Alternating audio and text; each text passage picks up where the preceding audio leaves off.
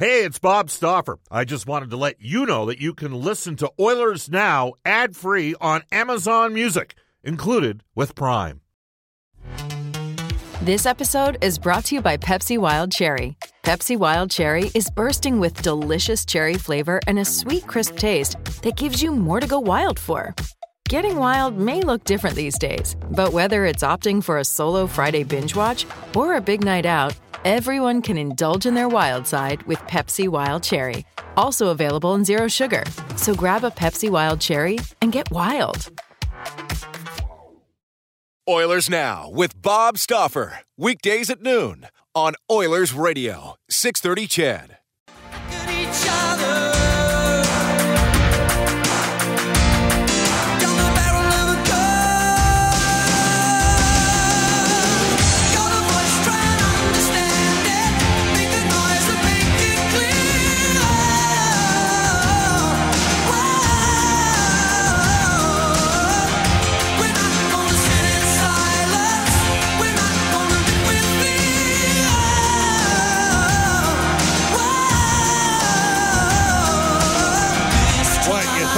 Going to open up with some sad, melancholic song concluding the season that was for the Edmonton Oilers. Screw that. Let's get after that. This is Oilers Now. It is brought to you by Digitex. Buy or lease your next office network printer from the Digitex.ca e-commerce store. Alberta's #1 owned and operated place to buy office IT and supplies. It's a Tuesday. It's the day after the season is over for the Edmonton Oilers. They will do extensive interviews today later with the media as well as Edmonton Oilers head coach after the Oilers dropped another heartbreaker, third straight overtime loss against the Winnipeg Jets. Edmonton gets swept. The game went into triple overtime. And we'll have obviously lots to talk about. It is a Tuesday. That means Mark Spector, Sportsnet Spec, for the 7,000 men and women employed in the horse racing and breeding industry. He will join us today from 12:30 to 1:30. Horse Racing Alberta. The horses remain in training. They continue receiving the utmost in care. Stay safe, and we'll see you at the races when it's safe to do so. So here's what we got right now. We have a situation where the Oilers lose the playoff series in 4 straight to the Winnipeg Jets, and for Oilers fans right now, it's a tough go. There's no question about it. There's some exasperation and frustration. For the listeners of the show that are fans of other teams that like to take the opportunity to take shots and those sort of things, well, they're probably smiling. That's heck. We even got a couple newsreaders that aren't the biggest Oilers fans, as I recall. We've seen over the years. It comes with the territory, and when your team doesn't get to where everybody was hoping that your team would get to, you end up in a situation where there's a little bit of introspective look at what transpired and what went wrong. We will give you a little bit of open line time late in the second hour of the show. We'll bang off as many texts as we can, and we'll tell you can text us at any time on the Ashley Fine Floors text line at 780-496-0063. Update those old floors with one-colored engineered hardwood for only $2.99 a square foot. Head to AshleyFineFloors.com for more. And you can reach us on the River Cree Resort and Casino hotline. Again, we will extend a little bit of open line time, depending upon some other potential availabilities today at 1:30. 780-496-0063. When the province returns to action, so too will the River Cree Resort and Casino excitement bet on it. You can text us at Oilers Now. Text me personally, Bob_Stauffer, and text Brendan Escott at Brendan with 2 E's, Escott with 2 T's. The top story for Legacy Heating and Cooling. Get your AC today with no payments and no interest for a year. That's how you build a legacy. Legacy Heating and Cooling. The Edmonton Oilers season is over. To the Oilers Now Audio Vault for direct workwear, supporting local and Canadian manufacturers in Edmonton and online at directworkwear.com. Jack Michaels with the call. It's do or die for the Edmonton Oilers, staring at a 3-0 series deficit. Wheeler, backdoor, one-timer score. Mark Scheifele, power play goal. Drop pass Draisaitl, back to McDavid, cuts behind, wraparound score, and this game is tied. Here's Morrissey, redirected behind Mike Smith from the left point. A tip by Mason Appleton. Middle of the ice, Nugent-Hopkins launched, save made, Hellbuck, rebound, score. Nugent-Hopkins ties the game at 2. Ryan Nugent-Hopkins needed something to go right for him there, and that's maybe the first time that you'd look at a goal against on Connor Hellbuck and go, he's got to have a little bit better rebound control. Timer Draisaitl, stopped by Hellbuck, rebound, Chiasson, he scores! Alex Chiasson, power play goal, and Edmonton has its first lead of Game 4 at 3-2. A centering pass, Connor, one-timer score! Mark Scheifele has tied the game. And it seems like Winnipeg is content to play overtime for a third consecutive game in this series, and a third time in 4 nights, and that's what we'll do. And now Connor McDavid busts out of the zone with Leon Draisaitl. Oilers pour over the line. McDavid gave it up, and Winnipeg now the other way. Kyle Connor's got a breakaway. Wrist shot, score! Connor wins it 4-3 in triple overtime, and the Jets have swept the Edmonton Oilers. And so it ends. Here's Dave Tippett, Oilers head coach, on lengthy overtime games. But when you get into long overtimes then like that, I've been in a few of them, it seems like one team will get a little momentum and get a few chances, then the other team will, and then it'll kind of be stagnant for a while. But I thought our guys hung in there. You know, we turned over a puck and they ended up tying it in the third, but we kept working. I felt like our team was in good rhythm. Schmidt was making some big saves for us, and it's too bad we couldn't get the one we needed. Connor McDavid, Oilers captain, had these comments on the disappointment. I think we're a group that expects more from ourselves. We're a group that we want to push and continue to grow, and we didn't do that in the playoffs, and still sour. I don't think anyone is going to deny that. McDavid added an additional comment on squandering 2 straight third-period leads against the Jets. They wanted to sit back and play a good, solid defensive game. I thought our game was pretty solid defensively as well. Obviously, you look back at the 2 games here in Winnipeg. We got leads, and we don't find ways to close them out. Darnell Nurse was tremendous last night. Many of you last offseason, we discussed the fact, based on work ethic alone, that Nurse had the potential to be a first-pairing NHL defenseman. I think we saw that come to fruition this season. He led the NHL in even-strength goals by defense with 15. Last night, Darnell Nurse played 62 minutes and 7 seconds. He was an absolute horse for the Oilers as the Oilers shortened the bench. More on that in a second. But for Darnell Nurse, he said the series didn't feel like it was a sweep. You go over the 4 games and a couple bounces and then in an 8-minute stretch. Like for a lot of that series, we played good hockey, and the way that we drew it up, like there's a lot of things that you go back and watch, and you'd be happy for the group like that. We adapted and played hard, and it sucks saying it right now. It sucks for all of us. Ryan Nugent-Hopkins had one of his better performances of the playoffs last night. He says the Oilers responded well after the Game 3 collapse.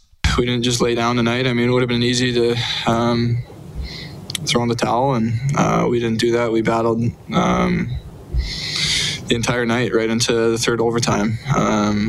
It's disappointing. It's tough to swallow right now, but yeah, it's there's not a whole lot to say. It is playoffs, and it is 1 or 2 bounces here and there, and every game, that's kind of what it came down to. All right. We'll circle back to Connor McDavid because he was asked post-game his thoughts on whether or not major changes were needed.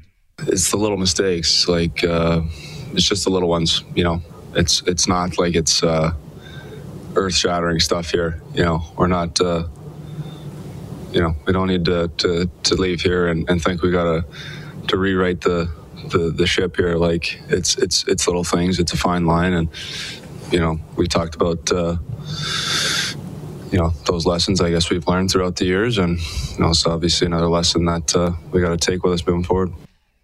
And for Oilers head coach Dave Tippett, the focus for the Oilers organization and for he and his staff is on Edmonton becoming a perennial contender.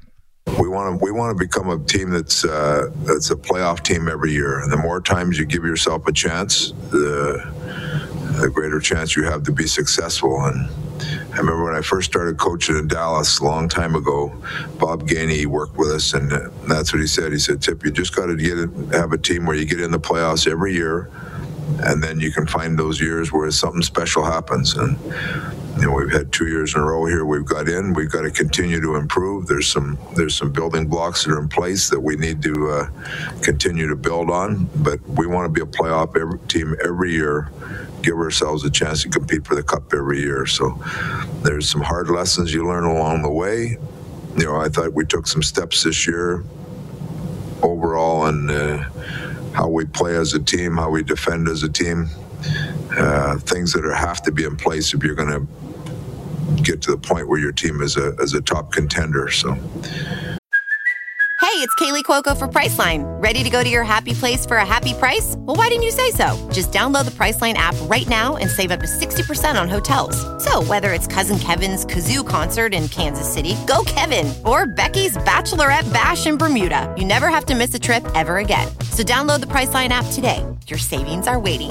Go to your happy place for a happy price. Go to your happy price, Priceline. We need to continue to work at that, but right now it feels a little bit hollow with the way things went in the playoffs.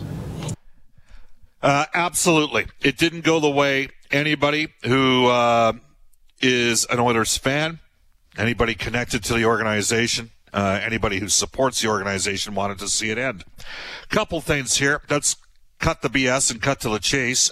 Kudos to Connor Hellebuyck, .950 save percentage. We brought this up after Game 2 of the series.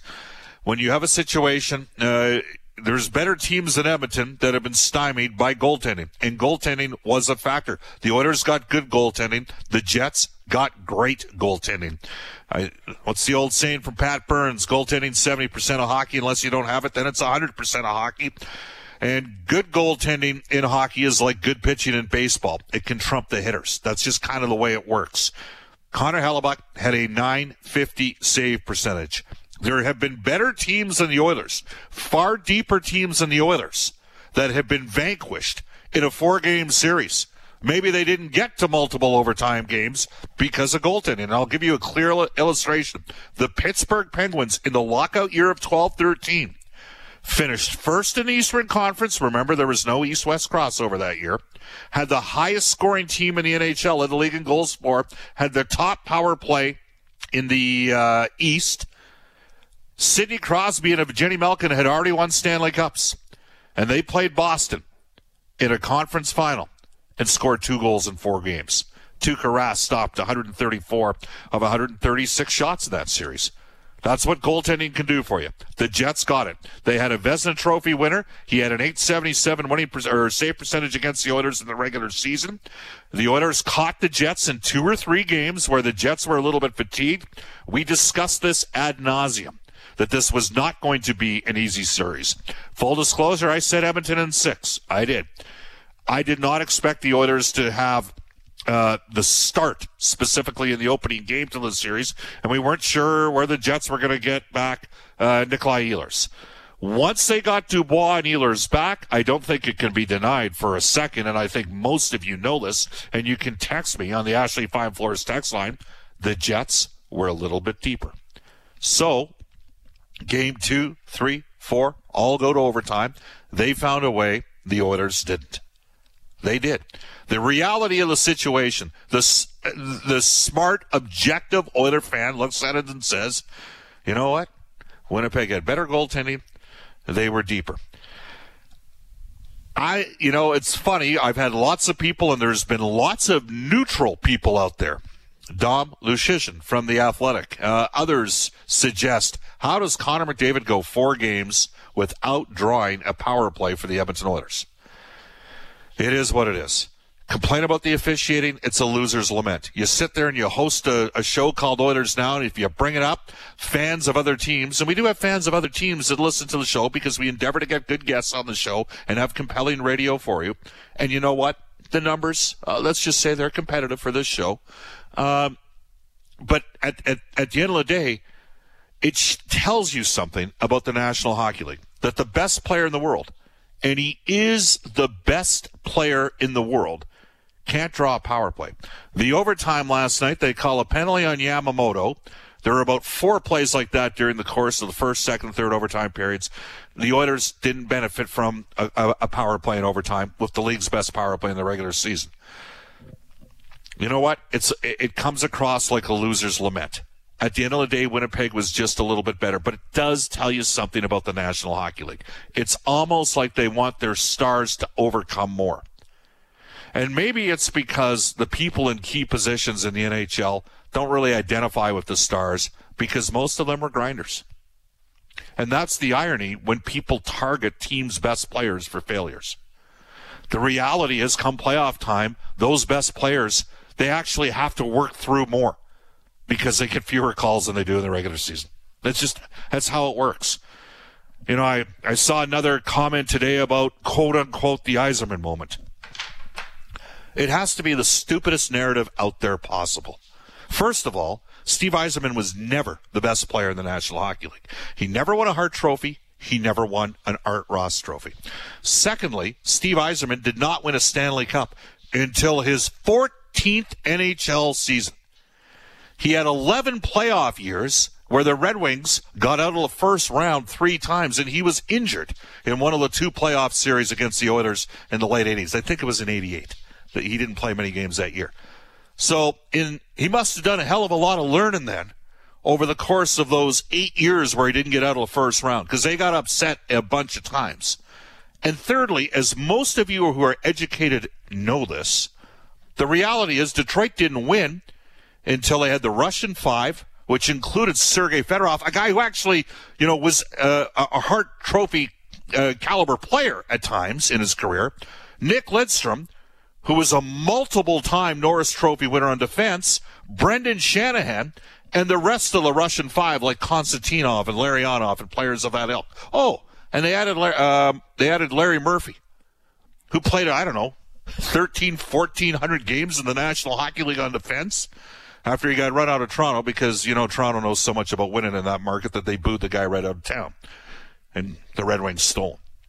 You got to have depth. That's the issue come playoff time. The best players in hockey at forward play 22, 23 minutes a game. You need saves, you need depth, and the Oilers lacked in depth. And we knew that. And that's why all season long on this show, we talked about Edmonton sort of being a 7 through 12 team. A team that takes care of business against bad teams in the regular season the last 2 years, has the 2 best offensive players in the world the last 2 years. Can't be debated. It's not really close, okay? A team with the best power play in the league the last 2 years by 2+%. That's a considerable amount. And a team that wins games 3-on-3 because they've got 2 of the best offensive players in the world. But we all knew Edmonton was challenged depth-wise. And this is the off-season to do something about it. Finally, the team has cap space. Could be as much as $25 million. Read between the lines of what I'm saying here. If the organization gets creative, if the organization uses the CBA to their advantage. So you can be pissed off and disappointed and upset by what happened.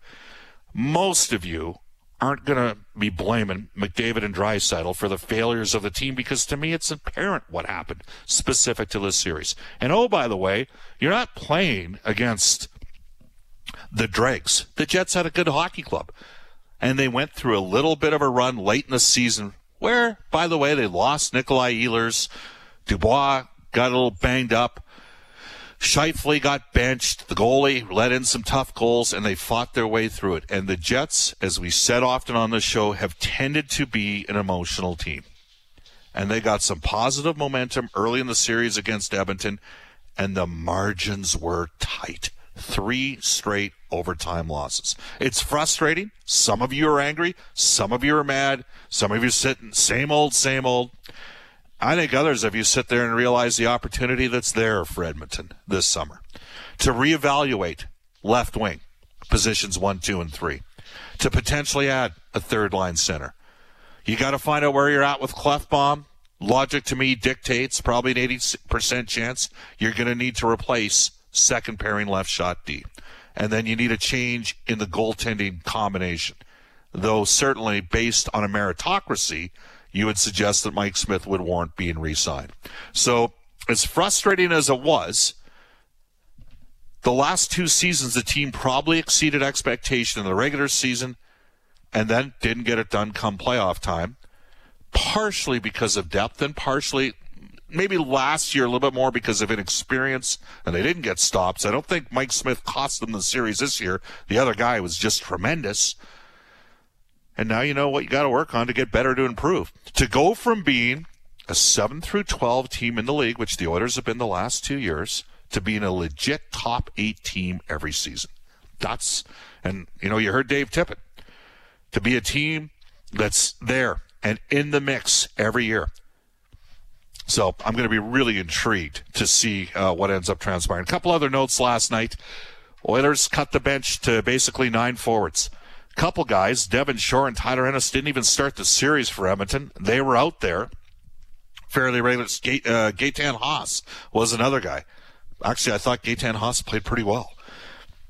Nugent Hopkins, that might have been the best game he played at center all season long. On defense, Oilers had Adam Larson, Tyson Barrie, and they went with Ethan Bear for most of the year, and they went through the trials and tribulations of Ethan Bear. That third goal against was a rough play. And when you watched the availability in the morning with Ethan Bear, to me, like, if you see how Tyson Barrie's got 6 years on Ethan Bear, and there was, for all the criticism, Tyson Barrie's got 5v5. That might have been one of his best 5-on-5 performances as an Oiler all season long. He was really good. Ethan Bear had some tough moments. There's no question about it.